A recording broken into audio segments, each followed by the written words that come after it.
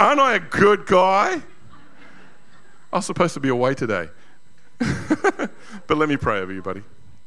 Father God, I just want to pray over Andrew. That was quite some verses there, Lord. But as Andrew will share, our own acts of parliament can be just as confusing sometimes.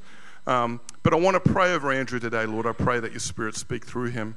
And I pray, Lord, that you calm his nerves and just let your word flow through him, Lord. Open our ears to hear your word and convict us, Lord, of what it is that you're sharing with us this morning. We lift him up to you in Jesus' name. Amen. Can I grab a stand? That'd be great. Thank you. It's a bit sort of undies, private parts.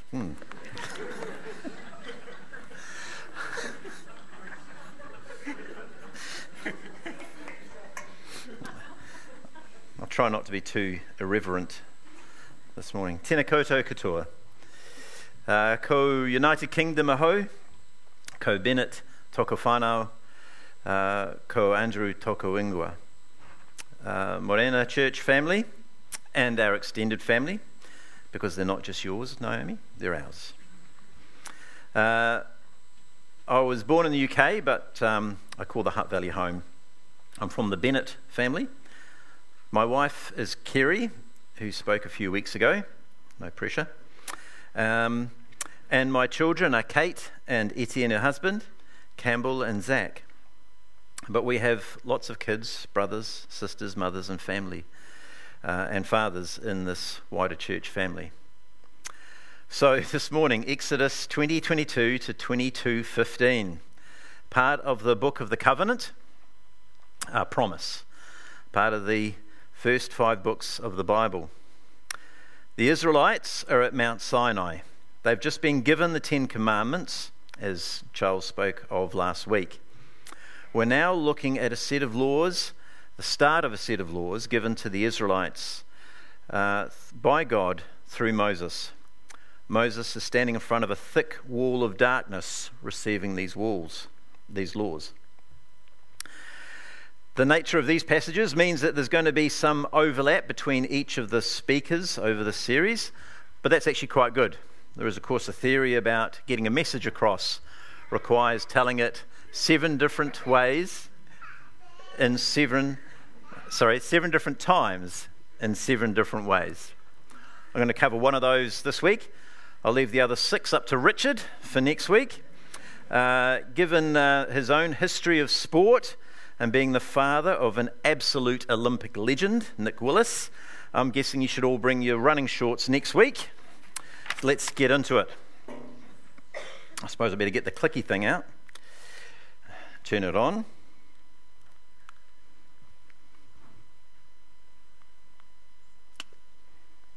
Okay, so Charles, as he noted last week, is a researcher. I'm a software architect.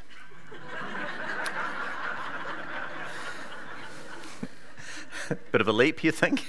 I've worked on a number of government projects, so this probably explains why some of those systems are so confusing to use. These are some of the themes of the verses that Rob so eloquently read out to us. This started off as a mind map. Kerry and I have been telling Zach many times when he's faced with some difficult essay, do a mind map. So I ate some of my own dog food and did a mind map. It went through a bit of a reorganisation, as you can see, a bit like some of those government departments I've worked for, and a bit like them, it added no value whatsoever, but looks nicer on my CV, I think. We're going to charge through from bottom right down here, clockwise around God, ending up on the main theme. And I'm guessing that cross up there probably gives away the main theme.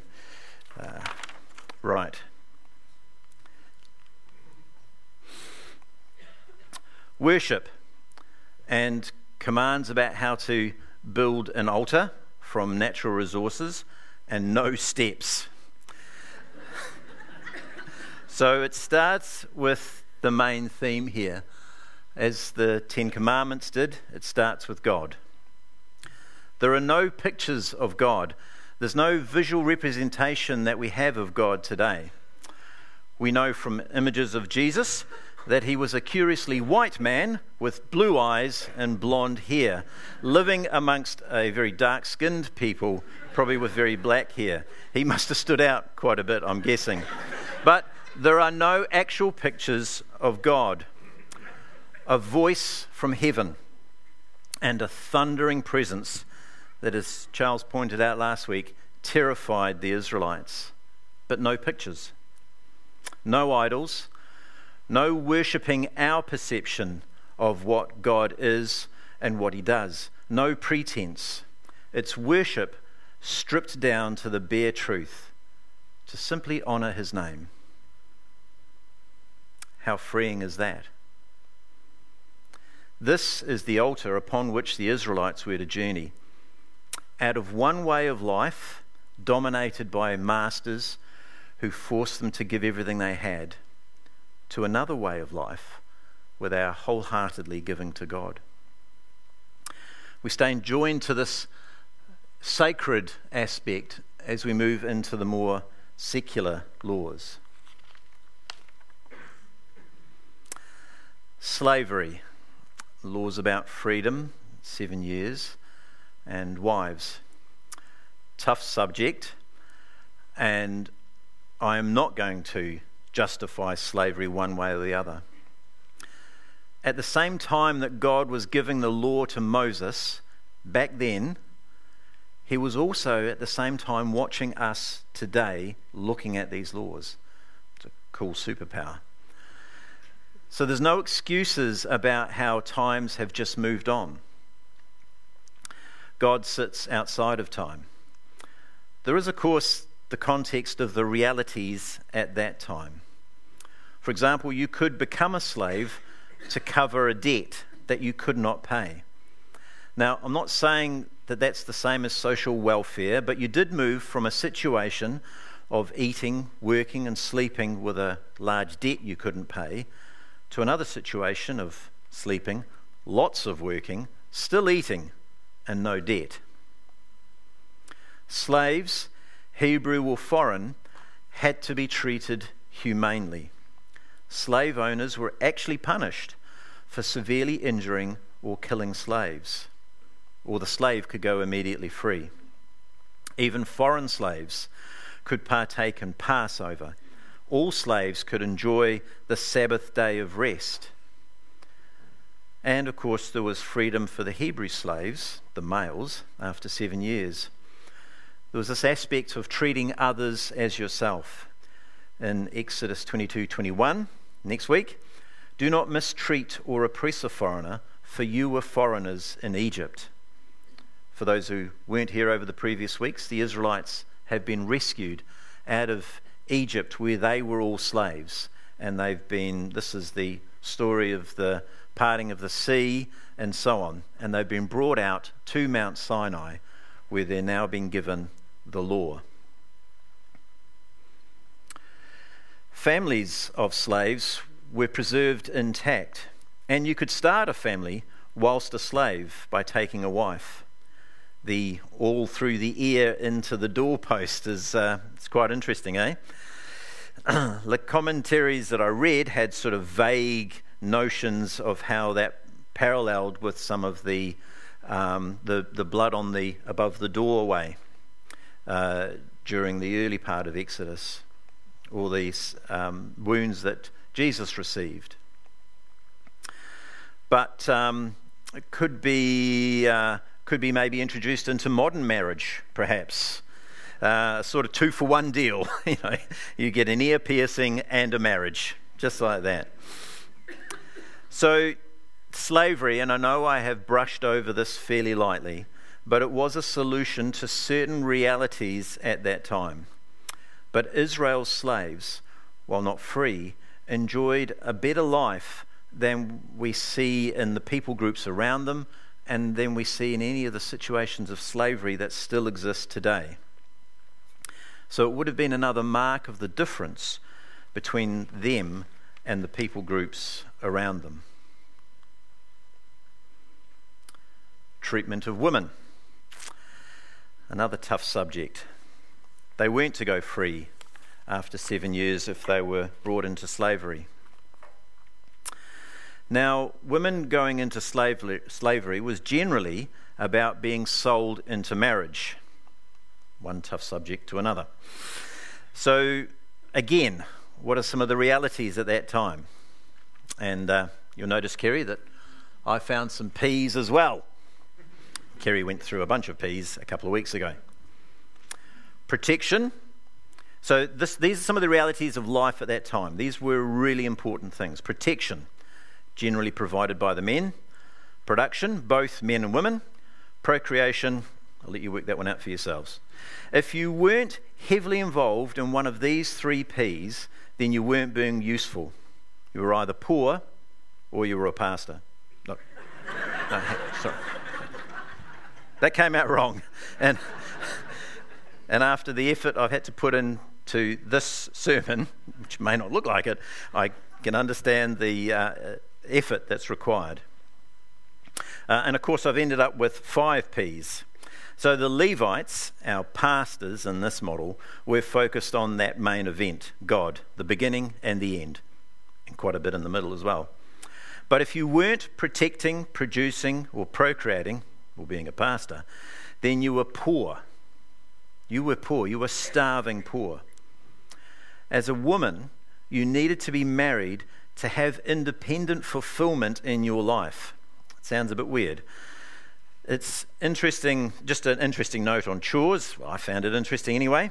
And yes, generally performed by women in modern appliances. From researchers Gershuni and Attractor Harms. In the 2000s, it took about an hour 50 minutes to complete your chores. 25 years ago, it was about 2 hours and 40 minutes.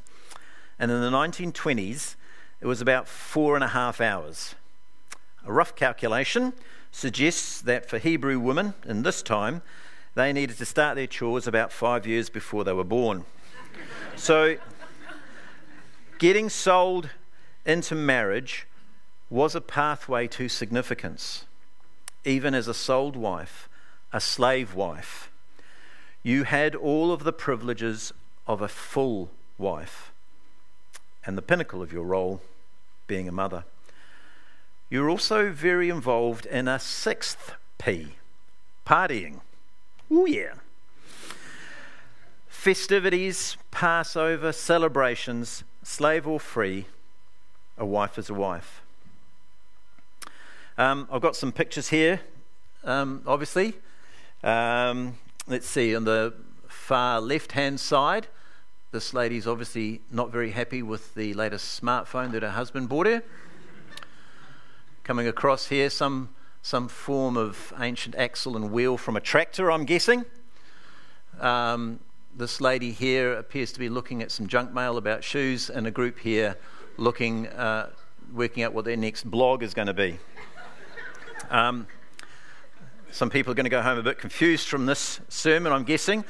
It's all part of the plan. It's going to force you to go home, go back through the whole sermon. I think it'll be online, and you'll have to correct all of the mistakes that I've made. That calendar there, the top right, the one that looks like a pizza. Pizza. It's nearly lunchtime, isn't it? I guess. And all these peas aren't good for a man of my age, I can tell you. Each wedge, each of those wedges is one of the months of the year. It's from the medieval times. I couldn't find a calendar from back in that Israelite time. And each month has a whole bunch of activities that had to be performed during that month. So, you've got things like planting, ploughing, fertilising. I like saying that word, fertilising. And winnowing. What is winnowing? Anybody? Hands? Threshing. That's explained it for me. Grain, getting the grain out of the... Thank you. Lucky we've got some people who know some farming terms. It's just another example of what life was like back then. Your whole life was dictated or filled in by the activities that you needed to perform just to get through that day. The festivities were slotted into those different months of the year based on what was happening out in the fields. Your role in life wasn't just important, it was life-giving, and God sought to protect that through the laws that he gave.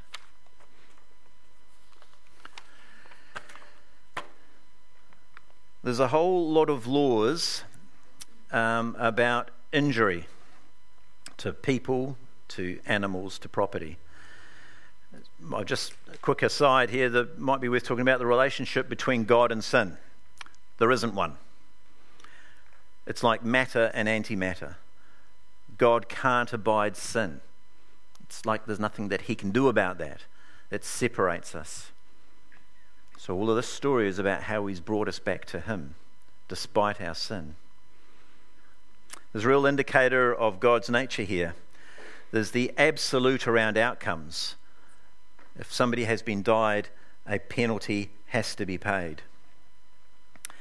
If there's an injury, a penalty has to be paid, even if that injury is to a slave. The slave's personhood was still maintained. But there's also that personal element. What was your intent? What did you know about your bull? Why did you do something? These things were important to God. The cities of refuge for unintentional manslaughter. And the fact that if you did know that your bull was actually quite an obstreperous animal, then that meant there was a different punishment. Breaking into someone's house at night versus the daytime, obviously at night everybody's asleep. All your kids are in the house. All of your standard protections are down. You are going into a house and doing something illegal at the time when it's at its most vulnerable, when there's the highest risk of injury and death, and the penalty is correspondingly high. The aspects listed in these laws are important. As Rob said, there's a lot about bulls. But this is actually really important. These things are your livelihood. Your bull or ox or field, that kept you eating the next day, the next month. So these things that the laws talk about, we're talking about the really important things that were going on. This is not quite the same as your second car getting dinged up. It makes a difference. And note also that the role of mother and father, between mother and father, is not distinguished here. They're both as important as the other. The injuries against your parents here are apparently severe injuries. We're talking about striking forcibly to injure or even to kill your parents, to revile your parents through cursing them to the point of wishing God's curse on them. It's absolute hatred that we're talking about being expressed here, verbal harm. There are not a lot of specific principles that any of the commentators that I read felt were worth bringing into today as a lesson per se. Some of the parallels are simply not there anymore, but the need for restitution does carry through to today, for victims to be restored to the state that they were at before the crime. But generally no more than that. An eye for an eye does not allow a personal vendetta to be carried out unchecked. There is a limit.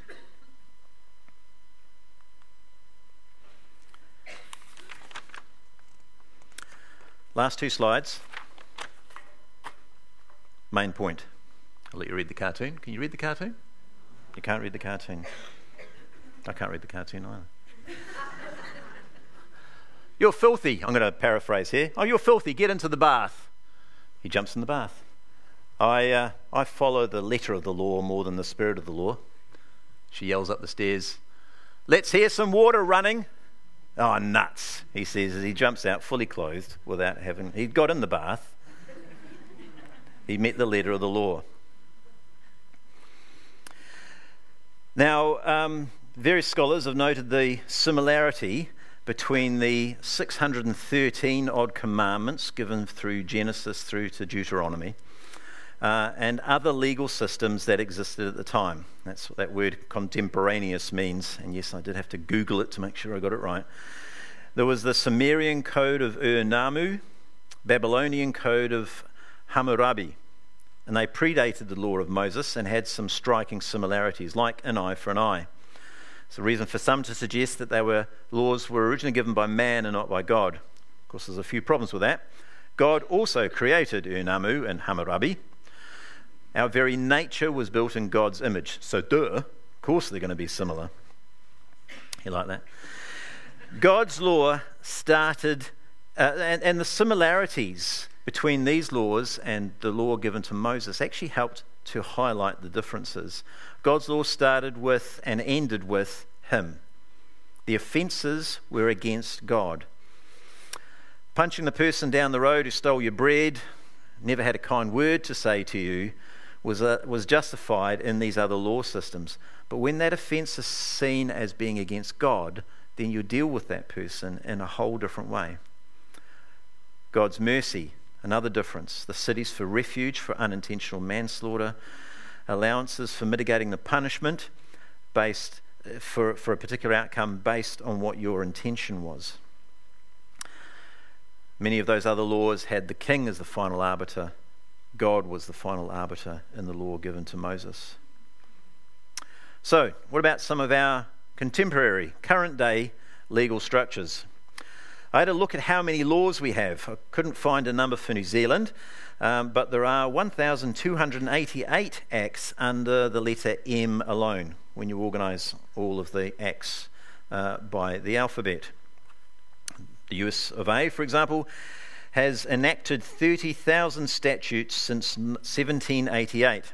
So it's pretty clear that the Israelites were going to struggle to apply the letter of the law, other than taking a bath, in each of the situations they found themselves in, unless they did quite a bit of work beforehand to achieve that. What do you mean you hit them with a chair? I have laws for hitting them with a fist and a stone, but not with a chair. Sorry, can't talk to you. What became clear as you look at the laws in New Zealand is how contextual they are to life right at that moment. Lots of bull laws. That was life at that moment. Interestingly enough, when I jumped in and had a look at some of the acts for New Zealand, and I just basically went to A and M and Z. There's no acts under Z until we get more zebras and zeppelins. So I had to go to Y. I just looked at the first couple, and here's what I found. And an interesting connection. A couple of them are connected to agriculture. And we have a bunch of people here from Wanganui, very close to the farming life. Hands up here if you're connected to the farming life. A couple of hands going up. By the way, if you had breakfast this morning, you're probably connected to the farming life in some way, etc. Okay, here's a few of them. From the A's, in 1895, an act to amend the Abattoirs and Slaughterhouse Act of 1894, only a year later. It's like they lay the tar seal and they dig it up again the next day. One amendment was to replace the words large or small cattle with the word pigs, which I guess goes to show what happens when lawyers start writing the law using farm terms. Another was to exempt an abattoir from being inside the half-mile boundary of Dunedin City. My in-depth historical research, 2 minutes with Google Maps, leads me to believe that this was the source of an abattoir in the Burnside suburb of Dunedin. But it also flagged up Otago University as a slaughterhouse, so I'm not too sure. I moved on. From the Y's, in 1999, not a moment too late, the year 2000 Information Disclosure Act was written, designed to allow information needed to resolve the Y2K bug to be disclosed. Perhaps many of you will not know about the biggest non-event of the century, but per the Act, information could be disclosed on a floppy disk, something else that many of you will not understand, particularly because these disks did not appear at all floppy.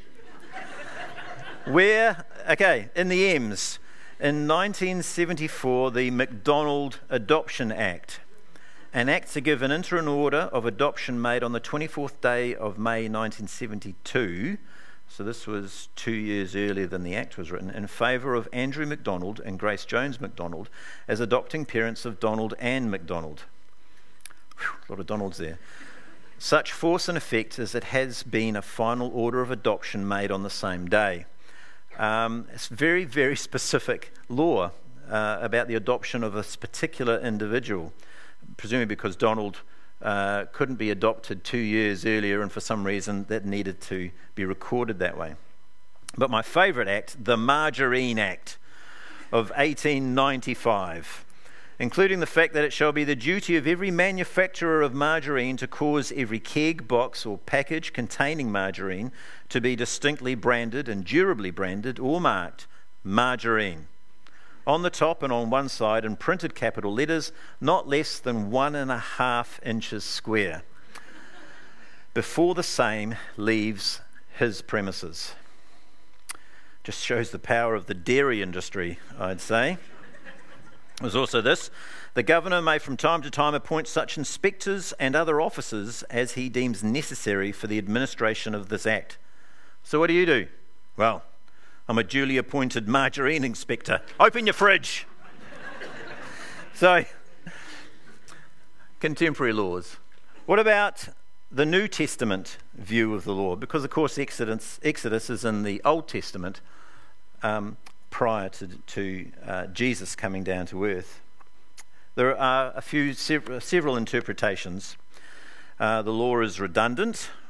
Romans 10:4. Christ is the culmination of the law, so that there may be righteousness for everyone who believes. Christ replaces the law.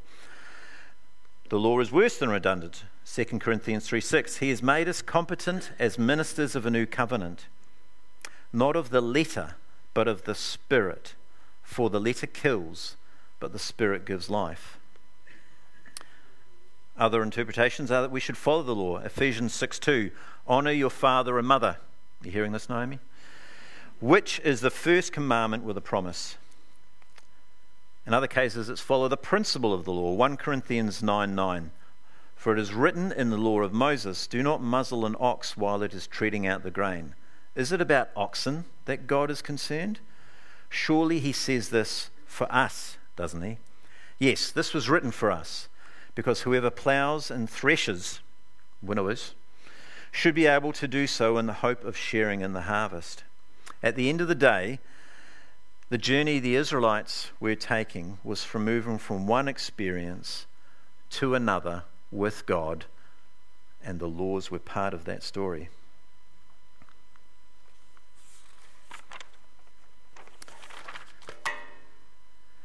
Charles noted last week that the Israelites may have known the 10 Commandments as the 10 words, the Decalogue. So God gave us the word, 10 of them, in Moses' time. John 1:1 in the New Testament. In the beginning was the Word, and the Word was with God, and the Word was God. He was with God in the beginning. Through him all things were made. Without him nothing was made that has been made. In him was life, and that life was the light of men. We're talking about Jesus. God only deals with absolutes, with the absolute truth. It's not about us. But then he saved the Israelites before they had the law, to bring them out and to be with him, before they were right with God. He saves us before we are right with God.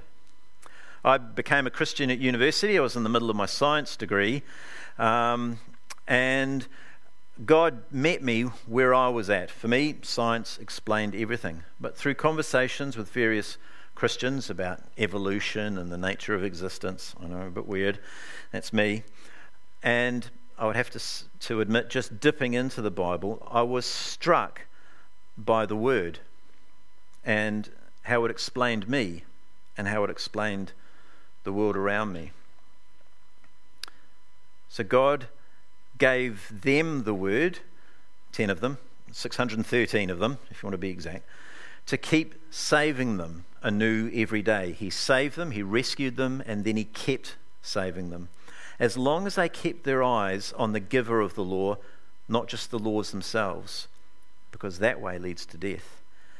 And he gave us the Word made flesh, to keep saving us each day. He gave them the law, the words, to show how different being one of God's people could be to the people groups that were around them. And he gives us the Spirit so that we too can be different and thereby bring others on the journey with us. It's like he's saying, did you see what I did there? Did you dig deep enough into his word, both written and sacrificed to save us, to really see what he did there? And here endeth the sermon for today. Thank you for listening.